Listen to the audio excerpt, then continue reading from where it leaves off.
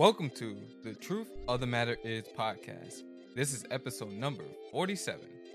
I am your host, Daniel, and I am here with Jonathan. First off, let us begin by recognizing and appreciating all of our new and consistent listeners.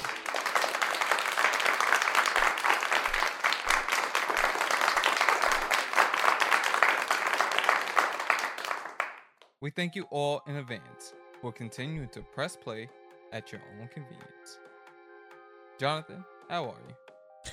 You know, I'm blessed and thankful, and I'm appreciating God's grace and mercy every day. You know, when it shows up, and you know, God knows exactly when I need it. How about you, man? How you doing? It's been a rather tough week, but I'm doing okay otherwise. Okay. Anything you want to share? What's on your mind? Nothing really to share. It's just one of those things where you're in the process of going through something, so you have to kind of deal with it. Okay, I see. So, speaking of sharing, there's a few stories I want to tell you about today. But first off, I want to start off by revisiting and talking about what we spoke about last week and the importance of Resurrection Sunday.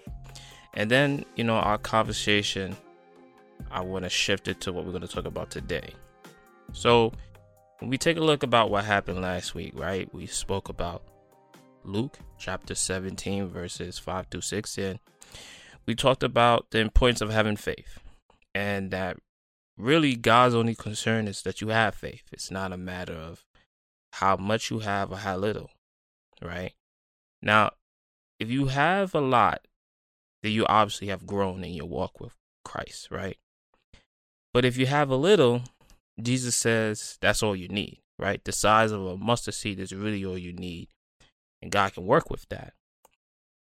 And, you know, just thinking about it, what's so fascinating with that is when you plant said mustard seed, right, has the capabilities of growing, I believe between five and about 6.5 feet. And guess what? Even though the mustard seed is one of the smallest seeds that's ever existed, when it grows, it will be towering over all the other plants that you have in the garden, right?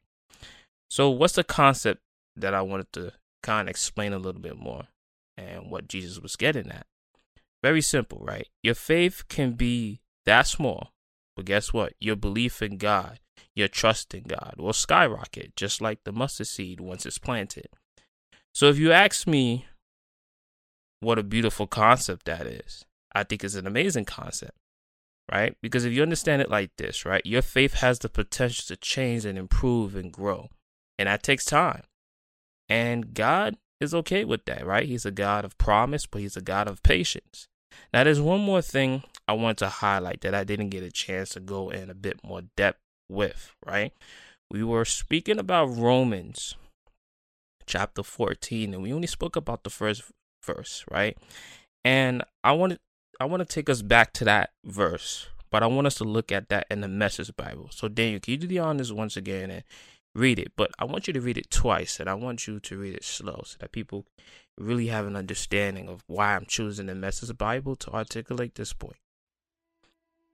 Welcome with open arms, fellow believers who don't see things the way you do. And don't jump all over them every time they do or say something you don't agree with. Even when it seems they are strong on opinions, but weak in faith department. Remember, they have their own history to deal with. Treat them gently. Okay, one more time. Welcome with open arms, fellow believers who don't see things the way you do. And don't jump all over them every time they do or say something you don't agree with, even when it seems they are strong on opinions but weak in the faith department. Remember, they have their own history to deal with. Treat them gently. Yeah, so this verse is so important because Paul wants us to have grace and mercy to those who are new believers in the faith and those who are struggling, right? Because the reality is, I'm going to take this a little step further, right? We can apply it even to those who have some church hurt right? They've been hurt by church folks, or they've been misled by pastors, and even Christians have misrepresented the faith, and therefore people are offended and upset. The reality is, as ambassadors for Christ, some of us tend to leave a little harsh mark on the consciousness of others. And I want to say this, right? Family. That's not right, right? We must have our arms open to those who need it and let them grow at their own pace. That last part of the verse is so important, which says, remember, they have their own history to deal with. Treat them gently, right? We don't know what a person is going through and how their faith in God has been tested, right? So give them time to heal. Keep in mind Paul's remarks in Romans chapter 3, verse 4, which says, let God be true, but every man be a liar. Which takes me to the book of Numbers. I haven't spoken about the book of Numbers recently or ever on this podcast. But when you look at the book of Numbers, chapter 23, verse 19, it says, God is not human, that he should lie, not a human being, that he should change his mind. Does he speak and then not act? Does he promise and not fulfill? Again, this is Numbers chapter 23, verse 19, which says, God is not human, that he should lie, not a human being, that he should change his mind. Does he not speak and not act? Does he not promise and not fulfill? My point is, the importance of reading God's word will bring about clearer understanding of what God's character is like, right? You will learn something about his ways, right? Don't listen to the opinion of others that are trying to tear down the faith, right? They're clueless. They're speaking reckless. With human beings, guess what? They lie often, frequently. They do it to create chaos, division. Be mindful of that. And a lot of them do it with unjust reasons and means to be nasty and give no reason behind it. They want sometimes to cause you harm and stress, right? And they want you to feel like the wall is crashing down on you. Be careful of that, because that's not God. So remember this also. 1 Corinthians chapter 14, verse 33, Paul says, God is not the author of confusion, but of peace. Again, God is not the author of confusion, but peace. Okay? And finally, I want to say this as well. When it comes to agreeing or disagreeing, you have to agree to disagree with those in the faith. Understand this is a real thing, right? It can happen. So you don't always have to see eye to eye with someone, right? You can have your disagreements, your different views, but don't let that shadow what you're developing or building with that person. I want to point us to what Peter says in 1 Peter chapter 3, verse 15, when he says, always be prepared to give an answer to everyone who asks you to give the reason for the hope that you have. But do it with gentleness and respect. Do it with gentleness and respect. I'll say it one more time. Do it with gentleness and respect. Now that I've spoken in depth about the message we had last week, I can tell you my story. Right? I could tell you my story before we get into prayer. So, this is obviously another story in relation to my car, but it's important because it has everything to do with what we discussed last week. Right? So, having a conversation with you all about the importance of faith last week, 2 days removed from our discussion, which was, this situation happened on Tuesday, and we recorded and posted it Monday. I was faced with having to put in what I talked about into practice, right? Ain't that something? Seems as though, I was being tested. So this is what happened. I was in my car around 10:30, and another edition of Hoop Details. Yes, it is. Yes, it is. But for the fifth iteration. I guess so. Details. Yeah. All right. So this is what transpired, right? I was in my car. It's around 10:30 at night. and I went into a restaurant to pick up an Uber Eats order. Immediately after I put the car in drive, I turned the wheel to the right, and I heard the ball joint loud and clear, as if, it was going to snap. Now, I'm so familiar with that sound because a few years after getting my car, probably about 2 months removed from buying a car, I was working, and I had heard the same sound. And I told my dad about it, right? So rather than him tell me to take it to the mechanic, he said, "Keep driving, son. The car's fine. There's nothing wrong with it." And since that day, I go on my own intuition. If I hear the sounds of something going on, I get it checked out. If I'm driving and it doesn't feel right, I get it checked out. It's all about comfortability and safety. Sometimes you mention it to somebody else, they may not understand what it is that you're going through. So don't run it by nobody else. If something feels off or not right, lead with your intuition. Okay? Now, here's what happens, right? So I listened to my conscience and I moved accordingly, right? I also believed at the time what transpired and why my dad said that is because I think we were low financially at the time, right? So I also want to make mention of this, right? Those who are striving to drive and you're not leasing, but you're buying a used car, understand there are some huge responsibilities, right? And these are part of those responsibilities. You got to make sure the car is riding well. You got to make sure you have to replace parts. And unfortunately, like newer cars, there are no sensors to warn you about certain things, like your tire pressure being low, the dashboard is telling you that there's something wrong or your brakes are low. These cars that I believe from like the 2000s to maybe about 2006, 2007, they don't tell you nothing. You sort of learn as you continue to go, and you check frequently. You check things under the hood. So what ended up happening is when I turned the car at the time and I was working, and I was attempting to do a broken U-turn, it snapped right in the middle of the street. Right? One of the most embarrassing feelings I've ever had. And I told my dad, and honorably enough, right, he stayed with me and he helped me direct traffic until AAA came. So back to the present moment, right? So these are all the things that I just mentioned that happened, which is why I'm so familiar with the noise and which is why I made all the adjustments about intuition and going with my conscience, right? So back to the present moment. I had a decision to make, right? Do I try to get the car home or do I call AAA and let them tow it to the mechanic?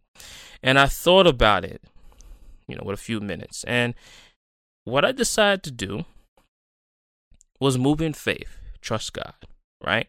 Because I didn't want the situation that happened at that time to be a moment of fear, right, that operated in my mind and my conscience. Instead, what I wanted to do instead was remember that moment, but then remember all the past moments where God has been a blessing to me, right? Whether it was me getting to Albany and he protected me, or whether it was me leaving Albany and I happened to be right in front of a gas station when a car pulls over. Like, God is great, regardless of the circumstances and situations. And I know that some of us would look at this situation and say, well, how do I know it's God, right? So I'll tell you. Immediately after I realized that was happening, what did I do? Well, I decided to park the car on the side, because with a ball joint, you don't want to be doing a bunch of different turns aggressively, anything like that, because it'll snap. So I put over to the side and I walked a few blocks, did the drop. And during this whole entire time, I'm talking myself through, okay, this is how we're going to do it. You're going to be confident. You're going to have faith. God has done numerous things throughout your life with your car situation. He's going to get you home. So what do? I get in the car.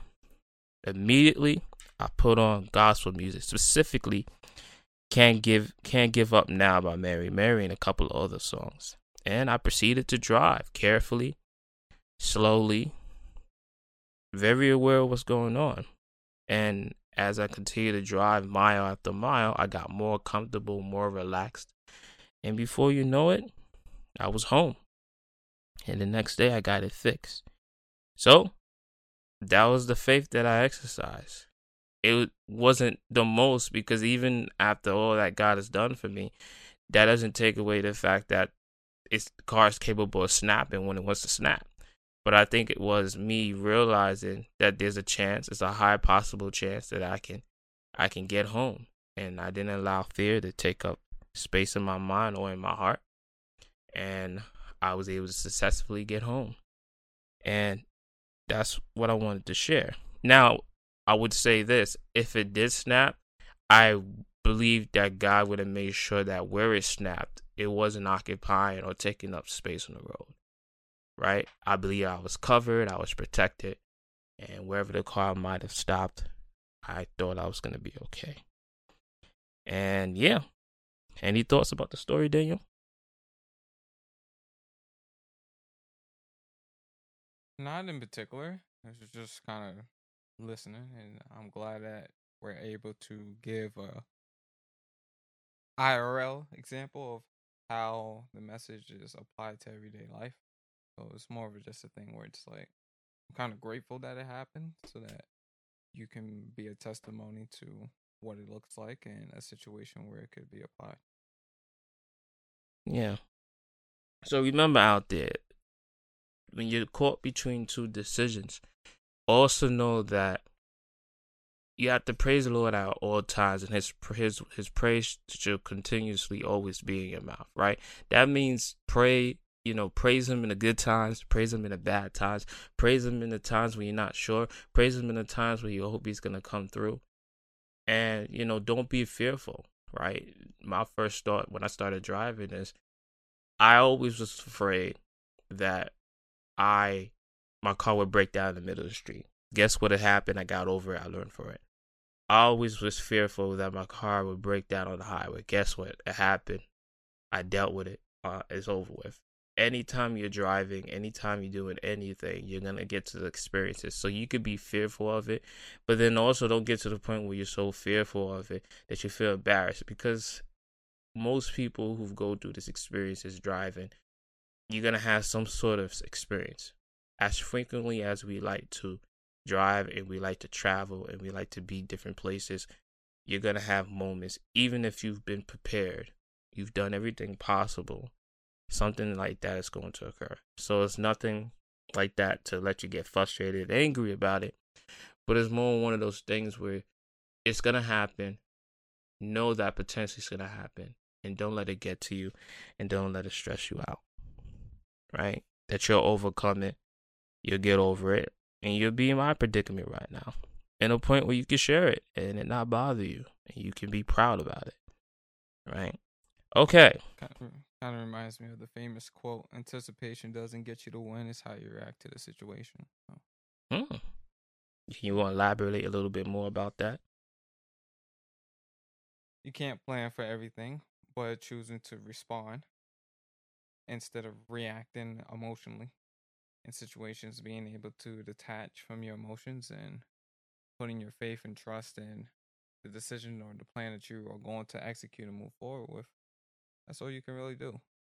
And either the game plan goes too well, or you execute or you don't. It's simple as that. All right, well said, Dan. Well said. Okay, now that I've gotten through this story, I kind of elaborate a little bit more in depth about last week's discussion. We're going to get into some prayer, and we're going to talk about this week's discussion. I'm actually really excited. I'm actually pretty proud of what I discovered in the text this week, and I can't wait to share it. All right, so we'll start off with prayer. Oh God, in the name of Jesus, we thank you, we honor you, and we give you all the glory and the praise, because we know you deserve it. And we want to let you know that the praise that we give you, it could be in our homes, it could be out in the workplace, it can be in our cars, it could be in the street, it could be in the house, right? It could be in our private time, it could be in public. No matter where we are, we know that you deserve the glory, the honor, and the praise, and the acknowledgement, right? So as we go into your word today, we ask that you open up our eyes to see, our ears to hear, our hearts to receive, and our minds to understand. I pray that once we have had this conversation today, that we move and act in faith, that we start to be more appreciative, and we take initiative. I say that one more time, that we start to be more appreciative and that we take initiative. Therefore, all in agreement, we say this in Jesus' name we pray. Amen. Amen. Yeah, so this discussion for today is going to be about being appreciative and taking initiative. Being appreciative and taking initiative. Being appreciative and taking initiative. But first order of business, it's important that we look up two words, right? So there's two ways of defining to be appreciative. One is to be grateful. Okay, be grateful. The second is feeling or showing gratitude or pleasure, right? Feeling of showing gratitude or pleasure. Initiative. So there's three definitions here. The ability to assess and innate things independently. That's the first one. The power or opportunity to act or take charge before others do, or to be the first person to take action in a particular situation. So I reread the second one. The power or opportunity to act or take charge before others do, or to be the first person to take action in a particular situation. And the last definition is an act or strategy intended to resolve a difficult or improve a situation, or a fresh approach to something. Read that one more time. An act or strategy intended to resolve a difficulty or improve a situation, a fresh approach to something. So very important to start here. Okay, so let's look at the text for today. We're looking at, back in the Luke series, the Gospel Luke series, we're looking at chapter 17, verses 7 through 10. And we're going to look at this in the NLT, the New Living Translation. When a servant comes in from plowing or taking care of sheep, does his master say, "Come in and eat with me"? No. He says, "Prepare my meal, put on your apron, and serve me while I eat. Then you can eat later." And does the master thank the servant for doing what he was told to do? Of course not. And the same way, when you obey me, you should say, "We are unworthy servants who have simply done our duty." Great job, Dane. Now let's unpack this text, right? Let's look at the first statement. It says, when a servant comes in from plowing or taking care of sheep, does his master say, "Come in and eat with me"? So Jesus here is asking a legit question here by giving us an example, right? A worker. So I'm going to kind of morph this into a little bit more of our time and how we can understand it, right? But he says, what I'm trying to say is, a worker you hired, right? Will you invite them to eat with you? And the answer to that question comes in the next statement. He says, no, he says, prepare my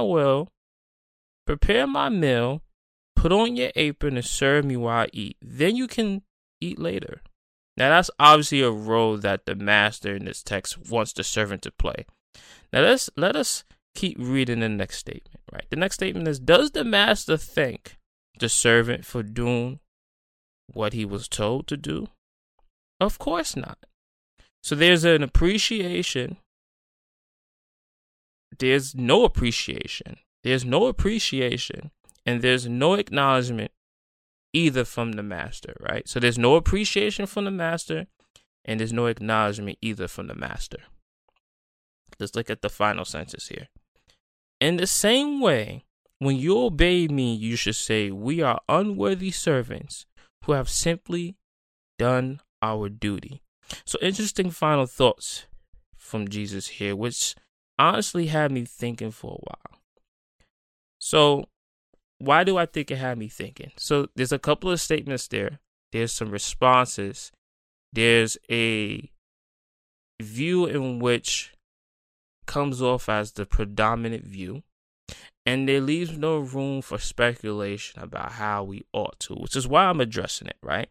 Now, normally, right, I would read from left to right in this case. That would be from verses 7 to 10, right? However, I decided to read from verse 10 to 7. So rather than read from 7 to 10, I decided to go backwards, read from 10 to 7. Because what captured my attention here was Jesus' final thoughts, right? Sometimes when you read sentences and you're trying to figure out, you read not just sentences, but you read paragraphs and stuff. You're looking for the main idea. You're looking for the important parts of the verses. And what caught my attention here was Jesus' final thoughts. Now, when you really think about what he's saying, you come to the conclusion that Jesus wants us to do more. He wants us to take initiative, sometimes to do more. Well, why do I say that? So think about it like this, right? When a servant has done everything that has been assigned and commanded to him, right? That's considered the average job. What do I mean by that? You completed the required task. However, there's nothing else that can be said about you, right? Jesus, not I, but Jesus views you as the average worker. And therefore, he sees you as an unworthy servant. Now, why does he do that? Because you did the bare minimum. You did nothing beyond your obligation. You merely did what you ought to do. Now, why is this potentially problematic, right?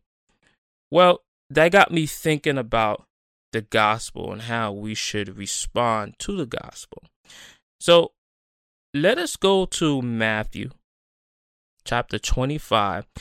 And I want Dane to read verse 31 through 46. And we're going to look at this in the NIV.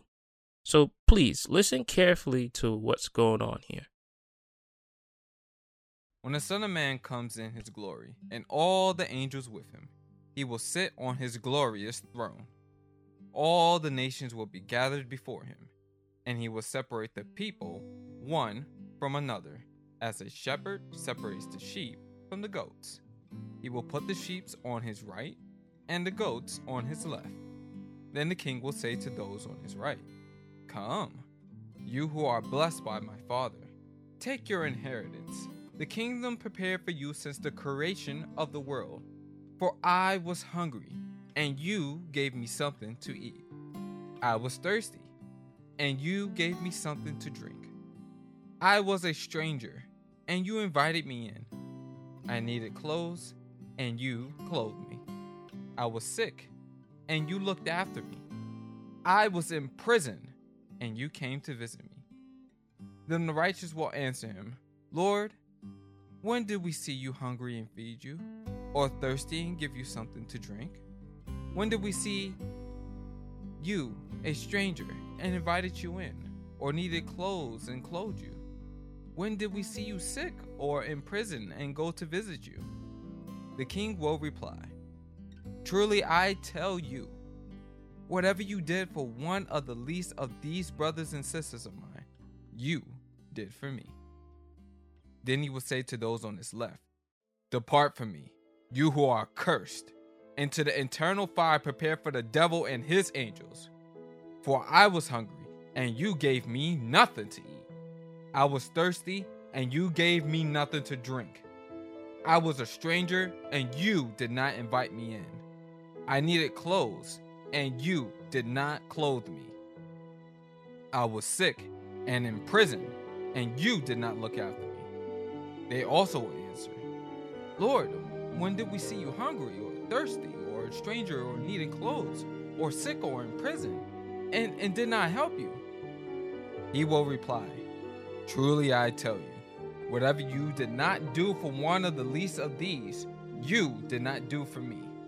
Then they will go away to eternal punishment, but the righteous to eternal life. Yeah, great job, Dane. So one thing we can say is we don't see the bare minimum behavior here. I see initiative being taken to do something for people who can't give anything back to you. What allows us to move in this type of compassion is Christ's love that's now for those who trust and believe in God. It's a part of our DNA. So what do I mean by this, right? Let's look at 2 Corinthians chapter 5, verse 21. And we're going to look at this in the Amplified version. He made Christ, who knew no sin, to judiciously be sin on our behalf, so that in him we will become the righteousness of God. That is, we will be made acceptable to him and placed in a right relationship with him by his gracious, loving kindness. Yeah, so Christ, his righteousness is now on us. So what is that righteousness, right? Let's define righteousness, right? So when we define righteousness in a worldly context, it's the quality of being morally right or justified. I'll say that one more time. It's the quality of being morally right or justified. When we look at righteousness in the sense of the Old Testament definition, it's acting in accordance with divine or moral law. Say that one more time. When we view righteousness in the Old Testament context, it's the righteousness is defined as acting in accordance with divine or moral law. Definition for Old Testament righteousness is acting in according with divine or moral law. However, this is what I want you to get out of reading 2 Corinthians 5:21 is that what's important is what makes a person righteousness in God's eyes isn't about their choices or commitments or their good works or even their emotions or intellect. Instead, our righteousness is because the Father chose us from the foundation of the world. So because of Christ's death, all those who are born again have that righteousness on us, which allows us to fulfill the correct ethical conduct. What do I mean? That conduct is to be Christ-like. In that conduct, we take initiative because we understand what Jesus stated at the dinner table to his disciples before his last hour with his disciples, right? Well, let's go to the Gospel of John. We're going to look at chapter 13, verse 34 through 35. And what does it say, Daniel? A new command I give you. Love one another as I have loved you. So you must love one another. By this, everyone will know that you are my disciples, if you love one another. All right, great job. So now let's go back for the text for today, right? We go back to Luke 17, verse 7 through 10. And this is how you put it together, right? When a servant or worker, and I'm looking at this in a more modern approach now, right, comes in from working as an ambassador for Christ, you'll be in a better position to change the narrative. What do I mean? When a servant has been working all day and then comes inside, the first response that we got was whether or not you as the master would pull up a table and ask the servant to come sit with you and eat. And the answer was no, right? The answer was serve the master. And then after you've put your apron on and you've taken care of the master, while also after you've been working all day in the fields, then you can go do what you want to do after you've made me happy. But working as an ambassador for Christ, you'll be in a position to change the narrative. So think about, here's the best example, right? Think about how long our parents have taken care of us when we were young, right? They would come in from working for about 8 to 10 hours in a shift. Then they would proceed to cook and make food, not just for themselves, but for us. Then they would take care of whatever our needs were, whatever that was going on individually, whether it was assisting us in helping us with our homework or whatever it might have been, signing things that need to be signed. And then after all that, then they would take care of themselves. And I believe all of us who grew up and had parents or adopted parents or brothers or sisters that were old enough to take care of us, we understood that was the process. But what I want you to realize now is that because you are a representative, because you are an ambassador for Christ, you're in a position to show your appreciation for that person who's been doing that for however long they've been doing it for. And you show your appreciation by recognizing what they've done, because I know you recognize the pattern, and taking the initiative, right? Make dinner sometimes, or take them out to dinner, right? Instead, right? Do the little things that matter, right? Take out the trash, right? Clean the bathroom, clean the kitchen, mop the floors. Take initiative. Be the person who understands and takes off some of the burden that your parent might be feeling, right? Or your husband, if you're the husband, your wife might be feeling, or if you're the wife, your husband might be feeling. And if you're roommating with friends, right? Maybe your friend might be feeling, right? It's your job to show what Christ's love is all about, right? One of my favorite verses in 1 John is, let us not love with words or speech, but in action and in truth. So the point is, you're in a predicament now that because you have God's righteousness on you, that when these predicaments happen, you can change that narrative.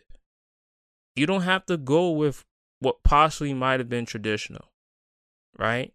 And then not to see what's going on and to not lend a hand in those moments is to kind of ignore what's transpiring when you can do so much better.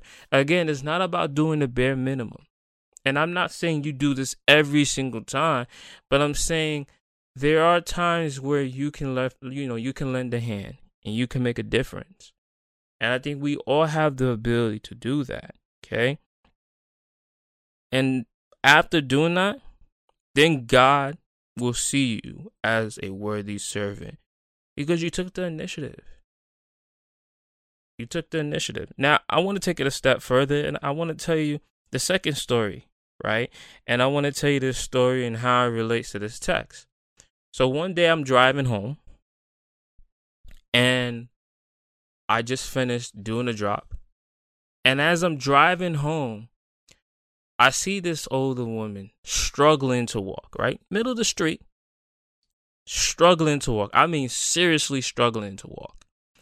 And because I noticed it, it's because I stopped at the red light and I looked in my rearview mirror and I just see her struggling. So what do? I back the car out. I back the car up. I get out and I go up to her. And she's crying. And why is she crying? I said, hey, what's going on? Can I help you with something? And she expressed to me that she works for an independent homemade company. And she's in her 60s. And she's talking about how she has arthritis in her right leg. And she's trying to get home. And I said, well, how far is home from here? She says about 4 blocks. So I said, let me help you. And she says, really? That's so nice of you. And I said, let me help you. So I take her stuff up, put it in the back of my car, and I drive her to her apartment complex. And she spoke about how she used to live in the brownstones, and she no longer lives in the brownstones. So like brownstones are one of the most famous homes that you can have in Brooklyn because of the development and how it was structured, right? I think it has high ceilings, has plenty of space. So brownstones in Brooklyn can go anywhere between, I believe, $700,000 to about $5, $6, $7, even $10 million. That's how valuable they are. And they're usually rooted within, I want to say, Bed-Stuy, and there's some up in the lower part of Manhattan, right? But get this, right? So I started processing and realizing, like, she's an older woman in her 60s. She just was taking care of somebody else as a 60-year-old, and there's no one to take care of her. And she's barely able to walk. And we spoke for a little while, and she said, I have so much tears running down my face because in this situation of weakness, there's nobody here to help me out. There's no one here to assist me, and I'm doing a job where I'm doing the assistant to somebody else. And I understood her pain. And since that day, me and her have built a great relationship. Sometimes she reaches out to me. She asks me, hey, could you take me here? Could you take me there? And I do it willingly. And we have great discussions about numerous different topics. And she's also expressed the same thing with her partner, right? She's taking care of somebody else for hours at a time, and then she comes home, and the partner has no sort of understanding that, hey, maybe I can assist and do some sort of help. Maybe I can try. Maybe I can cook dinner one day. Maybe I can clean. But instead, he's more concerned about what she can do for him, right? Make my dinner, wash my clothes.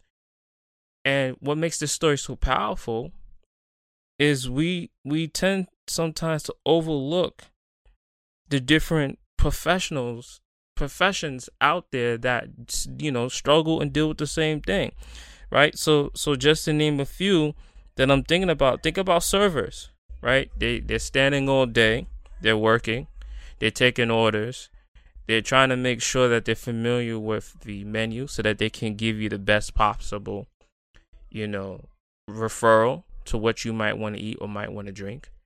And they do all this and they come home and their feet hurt and there's no one to rub their feet. And guess what? They probably have kids and now they got to take care of kids. And there's a missing element there, right? Or we start to realize that the different jobs that are out there, right? There are people that are exhausted, whether it's mentally, whether it's emotionally, whether it's physically. There's so much people out there that are struggling for exhaustion. And I just want to say those who are believers and those who aren't, right? If you just believe in being a kind, generous, respectful person to somebody else, do yourself a favor and be a better servant. Be a better servant, because there's going to come a point in time where the shoe's going to be on the other foot. You're going to be struggling. You're going to want assistance. And I'm pretty sure that if you do that, God will make sure that there's someone else to look after you. So going back to this lady, her name was Sherry. Now she's very appreciative, and she talks about how kind and how generous of a person I am. But I want her to recognize that it's the Christ in me that she sees. And I believe that a lot of us, the Christ in us, can be seen if we take initiative and also be appreciative, right? Same thing to, when we're dealing with these waitresses, right? Say thank you. Say I appreciate it. In the story, right, the master doesn't do that, right? I understand it's their job, but there's a certain level of mannerisms that we should be acting in, right? Just be a bit more nice. Be a bit more appreciative of what's happening, right? You go to sit down at a table. You go to sit at a table to be treated and loved for that period of time. So that's what I wanted to bring to our attention. We can do a little bit more, right? We can cater to the people that need it. We can stand there and be better servers. Just like Christ when he died on the cross. He was treated like crap. And all in the way in which he was treated, he thought about us. He had us in plans for what he wanted us to do, for us to live more abundantly and freely. And I think the best thing we can do is, like Christ said, they will know you are my disciples based upon how you love one another. And the same thing in 1 John. No one has ever seen God, but if we love one another, God's love can be experienced through how we treat and respect and honor one another. So before we move on to devotion, is there anything, Daniel, that you want to add or any comments you want to make? Honestly, I feel like that is the devotion for the week. I don't think it really anything else to say. Like, just go forth and try your best to be a kind and caring and empathetic individual. I don't think you can say anything better to take into the week, to be honest. I think that's good. Okay. Yeah. So okay. So with that being said, I value Daniel's opinion and what he has to say. So no devotion this week. All right.